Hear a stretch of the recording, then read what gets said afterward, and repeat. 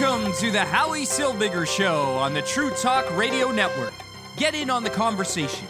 Call 1-877-669-1292.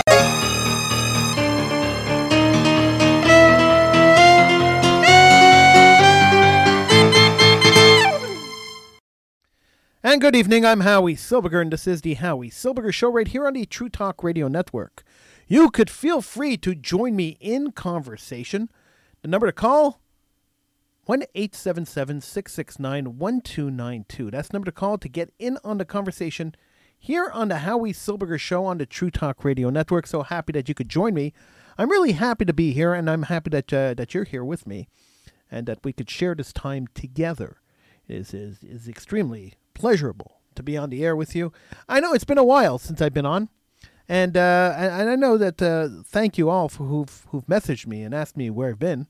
The simple truth is that I've been very busy and I haven't had a chance to get on here and do the show. Unfortunately, life gets in the way sometimes. But I'm here now and we could do a show tonight. And I invite you to join me in conversation at 1-877-669-1292. That's 1-877-669-1292 where we always have a great conversation, don't we? It's always great. So the Iranian leader, the leader of the country of Iran, the terrorist country of Iran, has vowed to destroy Israel. And an Iranian commander named Mojtaba Fada said that Iran would frog march newly minted and constantly reoccurring Prime Minister of Israel, Benjamin Netanyahu, that he would frog march Netanyahu to Iran wearing a leash and a slave collar.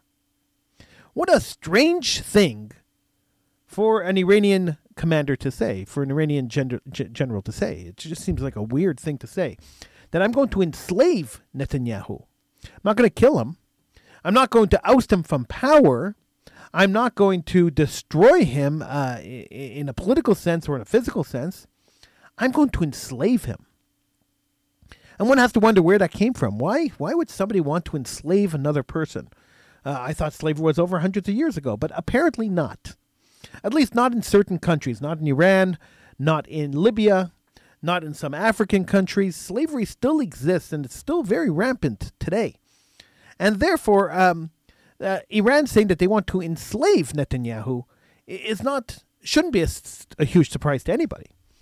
The funny thing about this whole thing is, and I say funny not in a ha-ha kind of way, but in a, let's think about this kind of way, is that with all the slavery happening around the world, with all the people who are working enslaved and are literally slaves in different countries, like the Uyghurs in China, like I guess people in Iran. I mean, if the Iranian commander wants to enslave Netanyahu, I'm sure that there must be a precedent for that in his country. And the woke people, the people who scream, the people who yell and scream that Israel's an apartheid state, and that Israel is somehow oppressing the so-called Palestinians. And these people who yell this, these people who scream this, are awfully silent when it comes to people attacking Israel or people attacking Jews. It's amazing that the double standard exists and continues to exist. That Jews being attacked, it's okay. It's okay to attack Israel. It's okay to attack Jews. It's okay to beat up a Jew in the center of New York City. That's fine. That's okay.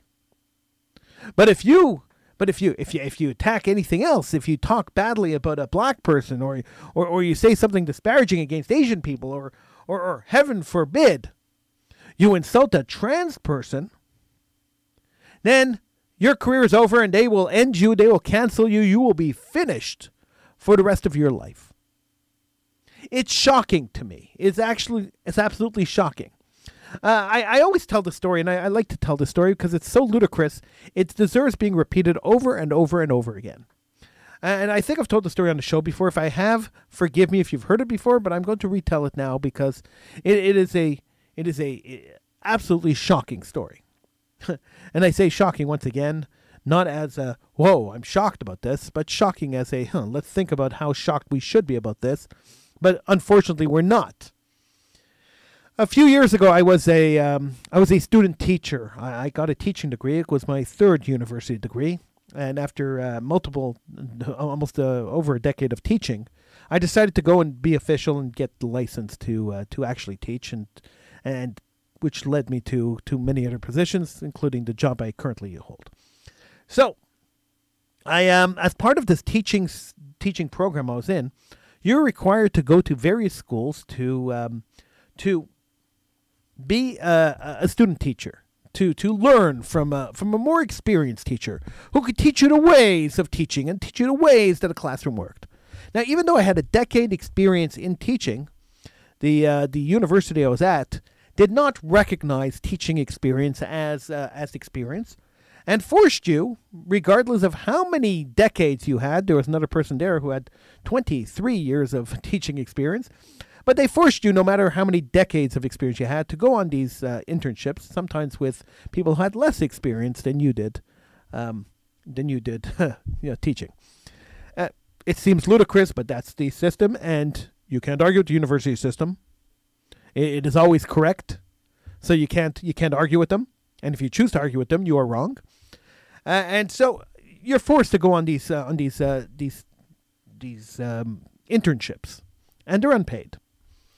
And so you end up going to a school. I went to a school with a teacher. The first school they sent me to was a school where a teacher had 5 years experience teaching. I had over 10. The teacher that was my coordinating teacher, my boss in the school, the teacher overseeing my education, had 5 years experience teaching, and that's fine. I mean, 5 years in one school could be 20 years in another.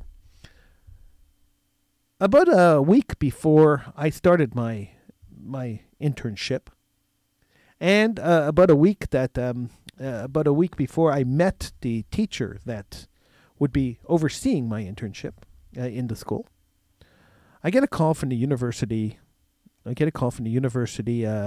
Program director, the director of the program that I'm in the university, and she says to me, "Howie, we have a problem."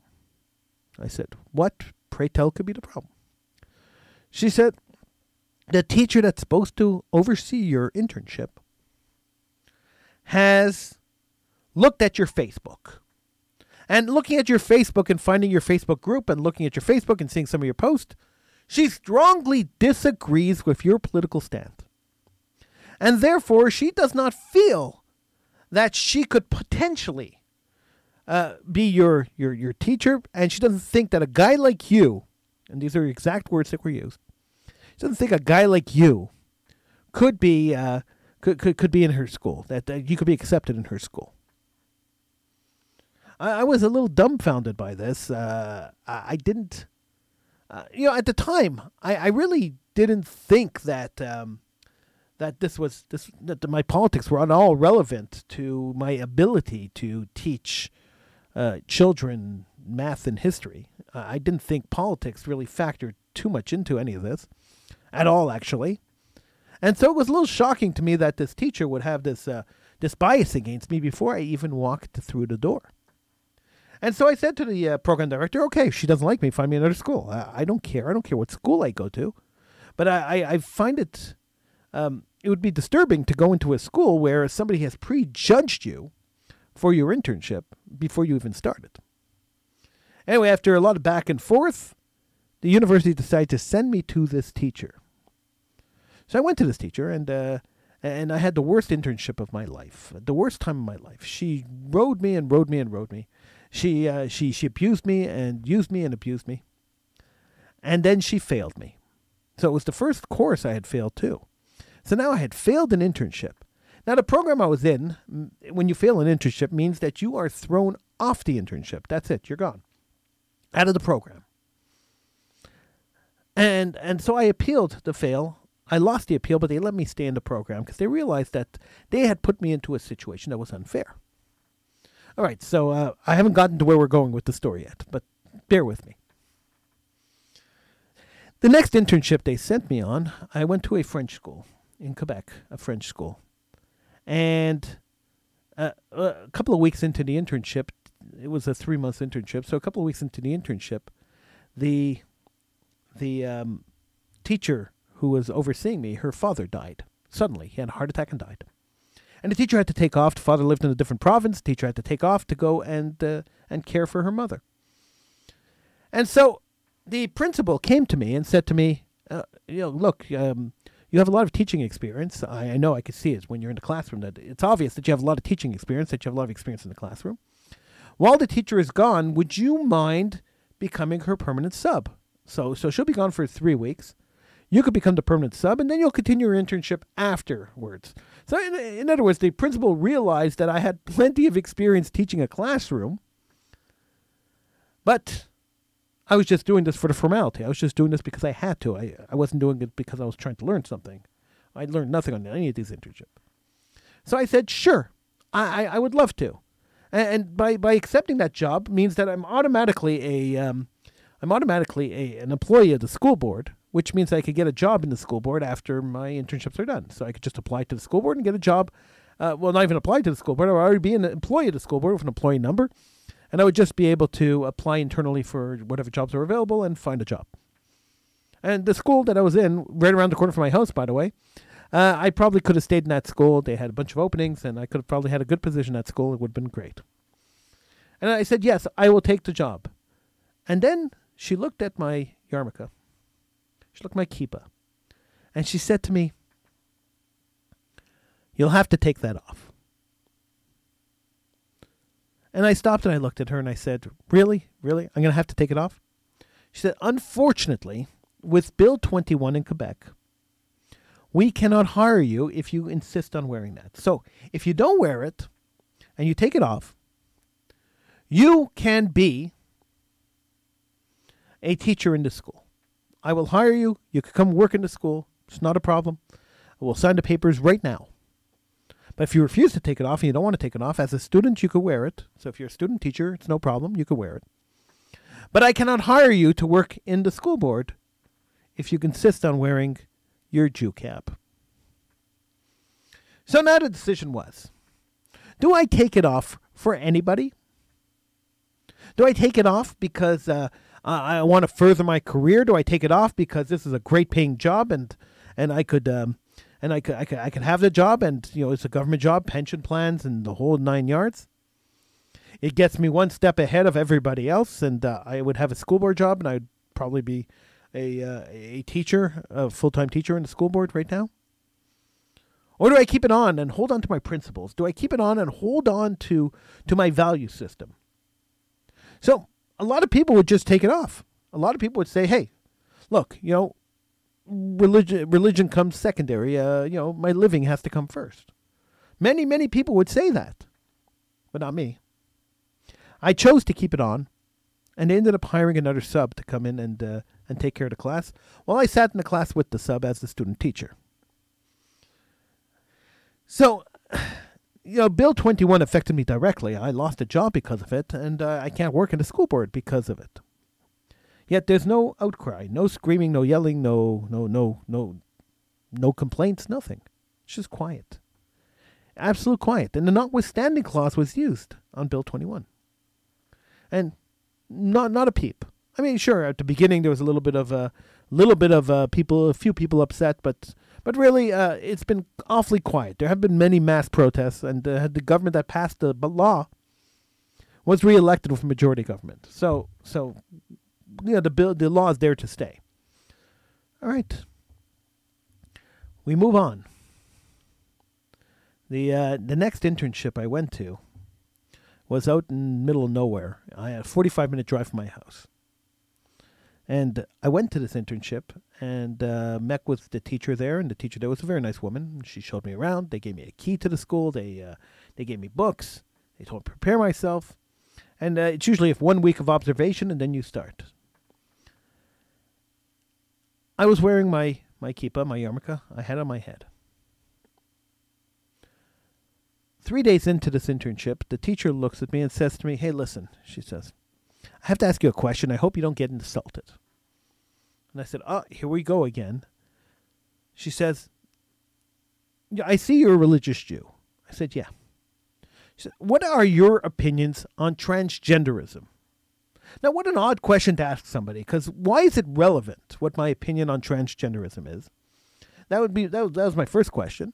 My second question is, does my opinion on transgenderism actually affect my teaching? There's a second question. Does it affect my teaching? And third question is, who cares? Who cares? That's my attitude. Who cares? Do I care what somebody else decides to call themselves or decides to dress as or decides to live a lifestyle of? Absolutely not. It's completely irrelevant to me. If you want to wear a cow costume and run through the streets in a cow costume, I couldn't care less. If you want to wear a woman's clothing, wear woman's clothing. You want to wear men's clothing, wear men's clothing. I don't care. It's irrelevant to me. I am responsible for my actions. You are responsible for yours. So as long as you're not breaking the law or hurting anybody or hurting children, then I really have very little care as to what you do.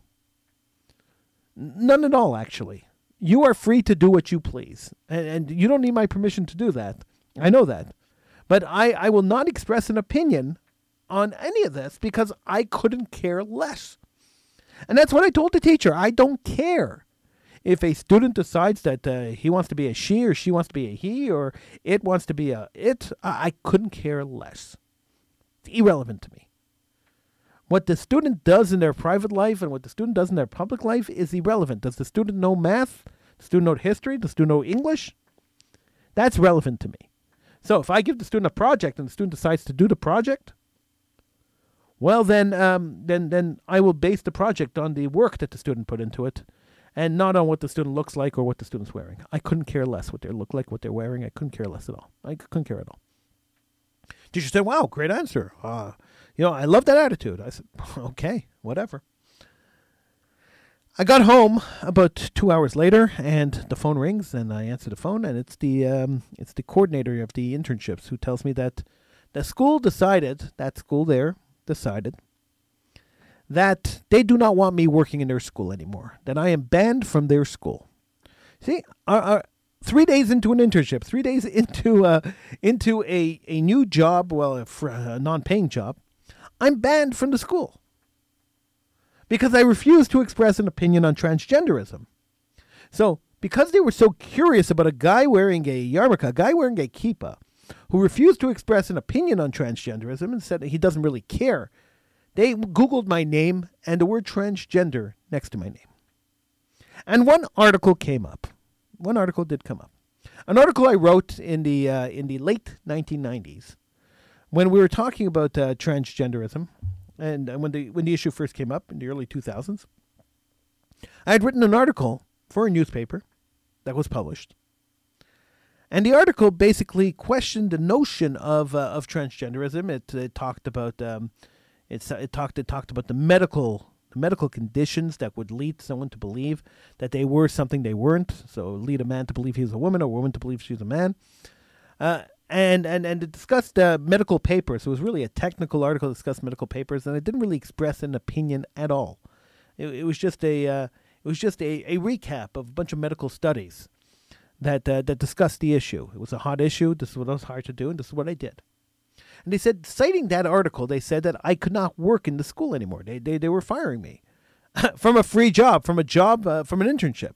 So this is the second internship I was thrown out because somebody didn't like my opinion. I was canceled twice during these internships. I objected, of course, and we had an argument about it, me and the university. I threatened to sue them. And at the end of the day, I got saved by COVID. So I was probably the only person in the world who was saved by COVID. Because when COVID hit, all the universities shut down, all the schools shut down, and the government decided that they were going to pass everybody who was in an internship. And since I wasn't officially removed from the internship yet, because I was still appealing their decision, I ended up passing with everyone else. But this is how the stupid wokeness affects people. This is how the stupidity affects people. We don't have open minds anymore. People can't talk. People can't have discussion anymore. Yeah, you can't have a conversation. You know how many friends I've lost because I've posted up my opinion on various political topics? Now, there was a time in my life, 20, 30 years ago, where I was able to have an argument with a friend. I was a right-winger, he was a left-winger, we'd have an argument, and then we'd go out for pizza, we'd go out for a cup of coffee, we'd go out to do whatever. We would still be friends. We could disagree. We could argue even publicly on the radio. I've had plenty of left-wingers on my show. We could argue publicly on the radio, and then we could go and enjoy some kind of refreshment after the show, and laugh about it, and have a good time, and enjoy each other's company, because we were humans, and we were normal humans who knew how to interact with each other. So why can't today's generation? Why can't young people today have friends that don't agree with them? Have friends that have varying points of view? Why is that not possible today? Well, there's multiple reasons for that, but one of the major reasons is social media. It's one of the major reasons. Social media, the great brainwasher, the great organization that takes human beings and brainwashes them to believe one point of view. And to believe that one point of view is 100% correct.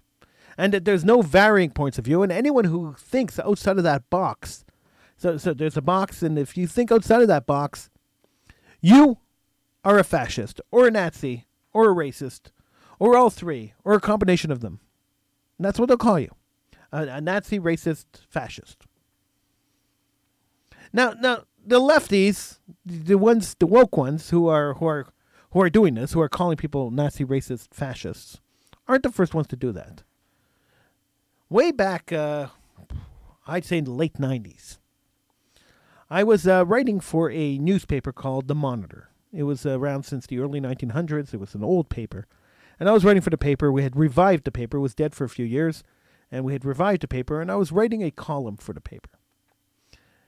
And around that time, Dr. Laura Schlesinger, she was a talk show host. She still is a talk show host.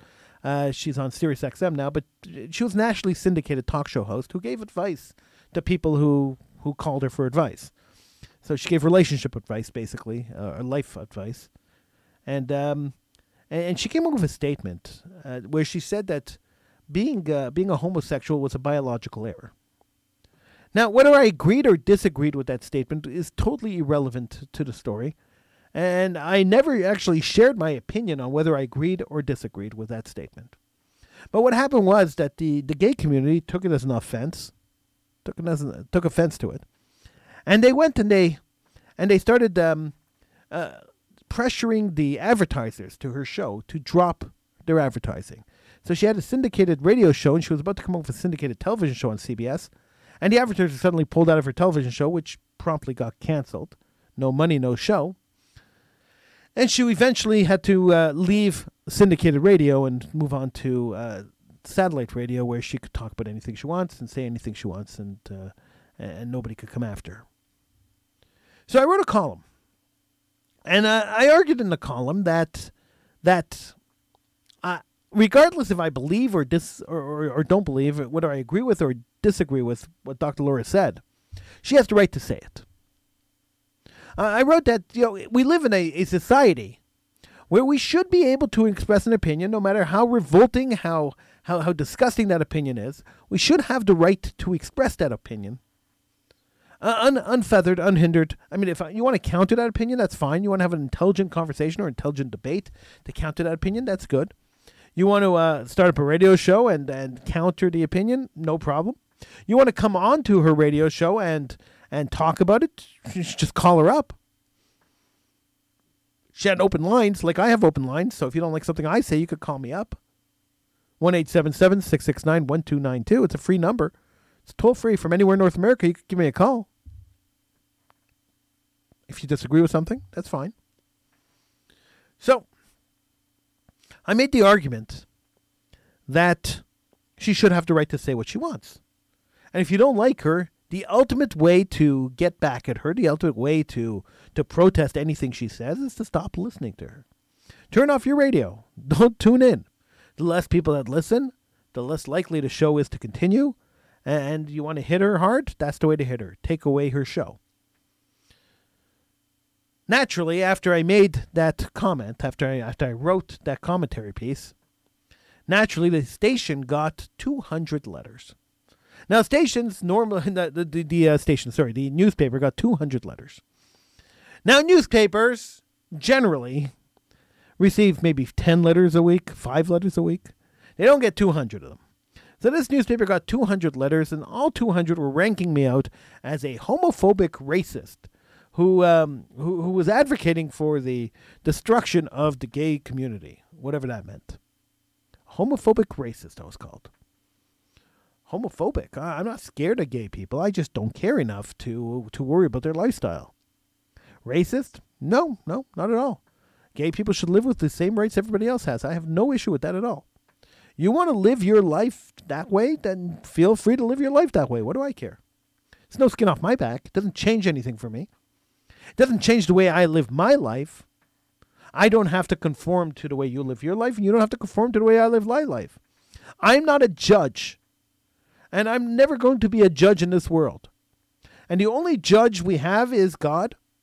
And when we finally get there, let him do the judging. What do I care? And that's been my attitude forever when it comes to homosexuality, comes to transgenderism, comes to anything. I don't care. What you do behind your closed doors is your business. It's not my business. And please don't make it my business. I couldn't care less. Do what you want with consenting adults. Do what you want. Have fun and be safe and whatever. I couldn't care less. But to call me a homophobic racist because I made a statement saying that because somebody made a statement you disagreed with seems crazy to me. Seems absolutely insane to me. Yet it happened, and it continues to happen. People get labeled, all sorts of stuff.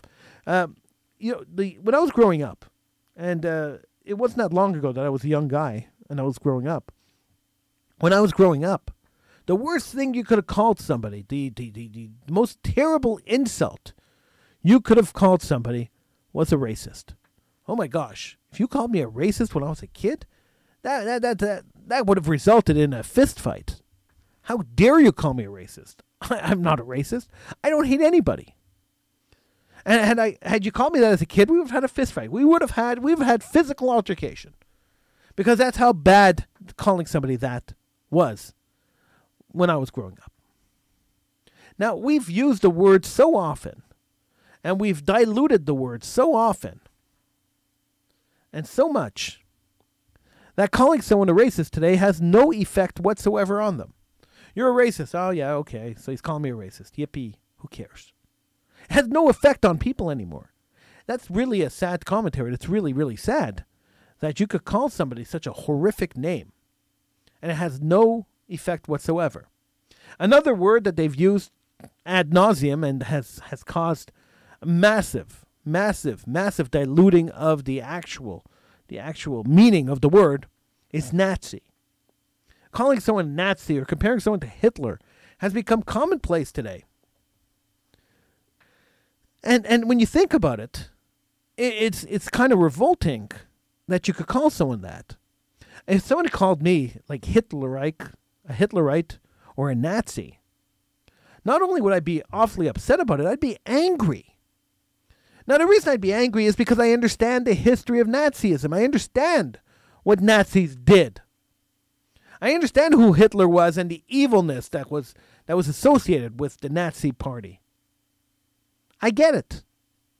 And so calling someone a Nazi is probably the worst. It's worse than calling someone a racist. You are basically saying, when you call somebody a Nazi, and lefties out there, if you're listening, take note of this. When you refer to somebody as a Nazi, you're referring to somebody as a genocidal maniac. You're referring to somebody who is planning the annihilation of the Jewish people. Because that's what the Nazis were. They were a group of people who were planning the annihilation of the Jewish people. The complete annihilation of the Jewish people. And built factories to destroy the Jews. Those are who the Nazis were. So when you refer to somebody as a Nazi, when you call somebody and say, he's just like Hitler, no, he's not. There's nobody just like Hitler. Referring to people to be just like Hitler doesn't make any sense. There is nobody today, aside from the government of Iran, who I would say are the modern day Nazis, advocating for the mass murder of Jews. The government of Iran is. They want to take the Jewish prime minister into in a dog collar and a slave chains and enslave him in Iran. They are the Nazis of today. So if you want to refer to the Iranian government as Nazis, I have no problem with that. But referring to other people as Nazis, no. Nobody else is advocating the mass annihilation of the Jewish people. Nobody else is advocating setting up concentration camps or sending nuclear bombs into the center of Jewish populations. Only Iran. But nobody's attacking Iran. Nobody's really fighting about Iran. It's shocking. Netanyahu got up when he was prime minister. Last time he was prime minister, he got up in the UN and he showed that Iran was building nuclear weapons, but nobody seems to care. Especially the president of the United States couldn't care less. It's kind of scary when you think about the world that we live in today. It's kind of scary, and when you think that this is the world we live in, that this is what we have to deal with, it is kind of scary. The geopolitical situation in the world today is terrible. Yet, here we are. And we continue. The world keeps going. And the world keeps rolling, and we have to keep rolling with it. We have to accept sometimes the fact that we can't change much. We could talk about it. We could scream about it, but there's not much that we could change. As long as we understand what's happening, we can protect ourselves, we can protect our families. But we have to understand what's happening. We have to understand the propaganda that the media is spewing at us. We have to understand that the media is in the government's pocket. You know, the notwithstanding clause that was used to pass these racist laws in Quebec and these horrific laws in Quebec. So I'm referring to the expansion of the French Charter, the Quebec Charter of Language, and the secularism law, Bill 21, Law 21, and Law 96. You got to understand that using the notwithstanding clause should not be allowed. You shouldn't be able to override the Canadian and the Quebec Charter of Human Rights. That should not be allowed. And the fact that the federal government, the fact that the MPs of the federal government did nothing to stop Quebec from doing this is shameful. Now, I posted this a little while back saying that, Anthony Housefather, the MP, the Jewish MP in Parliament, and the Trudeau government did nothing to stop or to discourage Quebec from using the notwithstanding clause, although they were very vocal when Ontario wanted to use the notwithstanding clause to get teachers to go back to work. They were much less vocal when Quebec used the notwithstanding clause to not only curtail the rights of minorities, but to curtail the rights of English people. They were very, very quiet when it came to that. Yeah, we'll join a lawsuit. If somebody else puts a lawsuit on, we'll join a lawsuit. And maybe a tweet or two condemning it, but that was it. There was no huge discussions in the Parliament as there were for the Doug Ford's government's decision to use the clause to pass this legislation, this back to work legislation. They had a whole debate during question period about it. That didn't happen for Quebec. That didn't happen when the rights of millions of people in Quebec were curtailed. Nobody cared. So when I posted that, Anthony Housefather, the MP for Mount Royal riding, responded to me, and when I tweeted it, he responded to me by tweet saying, "That's absolutely false. I stood against this." Well, yeah, okay, you might have posted once or two, you might have tweeted one or two tweets against it, but where were you? Where were you screaming? Where were the protests? Where was the government saying that we're going to disallow this law? Where was any of this? Look, the Trudeau government can't fight with Quebec. They're about to pander to Quebec even more. If they pass Law C-21, which is going through Parliament now and it will probably pass, they are going to ratify the Quebec language laws and instill the Quebec language laws into federal into federal institutions. So right now, federal institutions are exempt from the language laws in Quebec. If C-21 passes, then these federal institutions will be liable to follow the laws of Quebec, the language laws. The federal government is going to force federal agencies in Quebec to be unilingual French. Now, if you think that's a problem, if you don't think that's a problem, then that's a serious problem. If you don't realize that that's a problem, then that's a serious problem. What the Quebec government is doing, and this, it's quite obvious to me. It's been quite obvious to me for quite a while, that what the Quebec government is trying to do is they are trying to create the on the ground, they're trying to create separation without a referendum and without actually separating. They're creating they're creating a situation. They're trying to create a situation where Quebec will be so distinct from Canada, so separate from Canada, that eventually they'll just say, hey, listen, we're declaring independence, we're leaving Canada. Because, look, we're already so independent that we don't have to be part of Canada. Or they'll have some kind of sovereignty within Canada, some kind of working relationship, some kind of association. But this is what they're doing. They're trying to separate Quebec without a referendum. Now, I don't know if Quebecers, I don't know if Canadians are too naive to realize this. I don't know if anybody is just blind to this.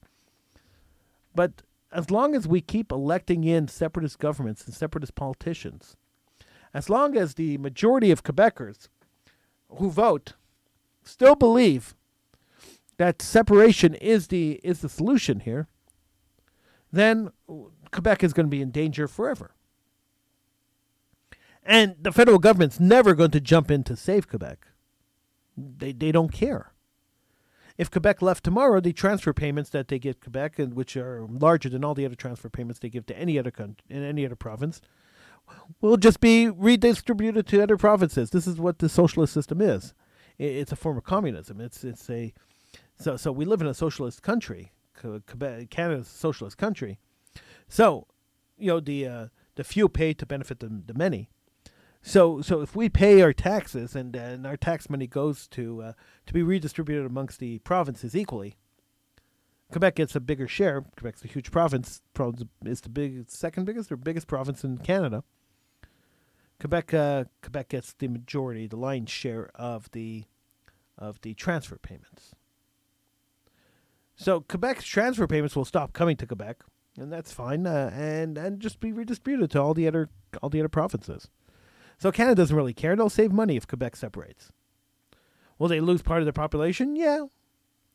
But Ontario has many more people than Quebec does. So Ontario is much more important in the government's eyes than Quebec ever will be. And Quebec is the thorn in the side of the government because of the French and the French language.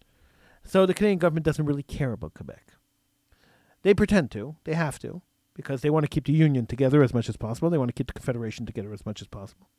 So they have to care about Quebec, and they have to pretend or feign some kind of care, some kind of care of Quebec. But in reality, actions speak louder than words, as the old saying goes. And the actions of the Quebec government, the actions of the Canadian government, in relation to the Quebec government, just tells the story right away.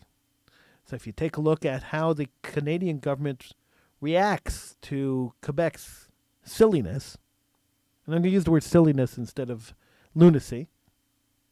I'm trying to be polite. I don't know why. Maybe I shouldn't be polite. Maybe I should just use the words I want to use. So you look at how the Canadian government reacts to Quebec's lunacy and the lunatic laws, the absolutely racist, xenophobic laws that are passed in Quebec. And you realize very quickly that the Canadian government doesn't care about the people of Quebec. Doesn't care about the minorities in Quebec, and definitely doesn't care about the French people in Quebec. If they did care, then they would do something about these laws. They would do something about the laws that continuously punish the French people in Quebec by not allowing them to have an English education. That continuously punish the English people in Quebec by curtailing their rights, by shutting down their schools, by not allowing students to go to their schools. They're shutting down the English schools in Quebec. One by one, they're disappearing. This is not an acceptable situation, but this is what it is. The English Montreal School Board, which is the largest English school board in Quebec, is down to 76 buildings. Now, I'm sure they had multiple hundreds of buildings years ago when students were allowed to go to English school, but now they're down to 76 buildings. Wow, 76 schools in the entire province. It's quite scary and sad. Well, at least in the area that the English Montreal School Board covers. It's quite scary and sad. It is very scary and sad. And it's dwindling. Attendance is dwindling, schools are closing. So if the Canadian government actually cared about the people of Quebec, if the Canadian government actually cared about the people living in Quebec, the English people and the French people living in Quebec, they would intervene. They would do something to try and stop the Quebec government from doing what they're doing. But alas, here we are. I don't know where else to go. I don't know what else to tell you. We got to stop with the apathy. We got to stand up and we got to fight back. That's really where it has to be. All right, that's it for me tonight. I will be back tomorrow right here on the Howie Silberger Show, right here on the True Talk Radio Network. I know that there's a technical problem with the audio coming through tonight. I'm aware of it. There's a problem with the microphone. I'm working on it. Thank you so much for texting me, those of you that did. Appreciate it. Until tomorrow, I bid you a good night.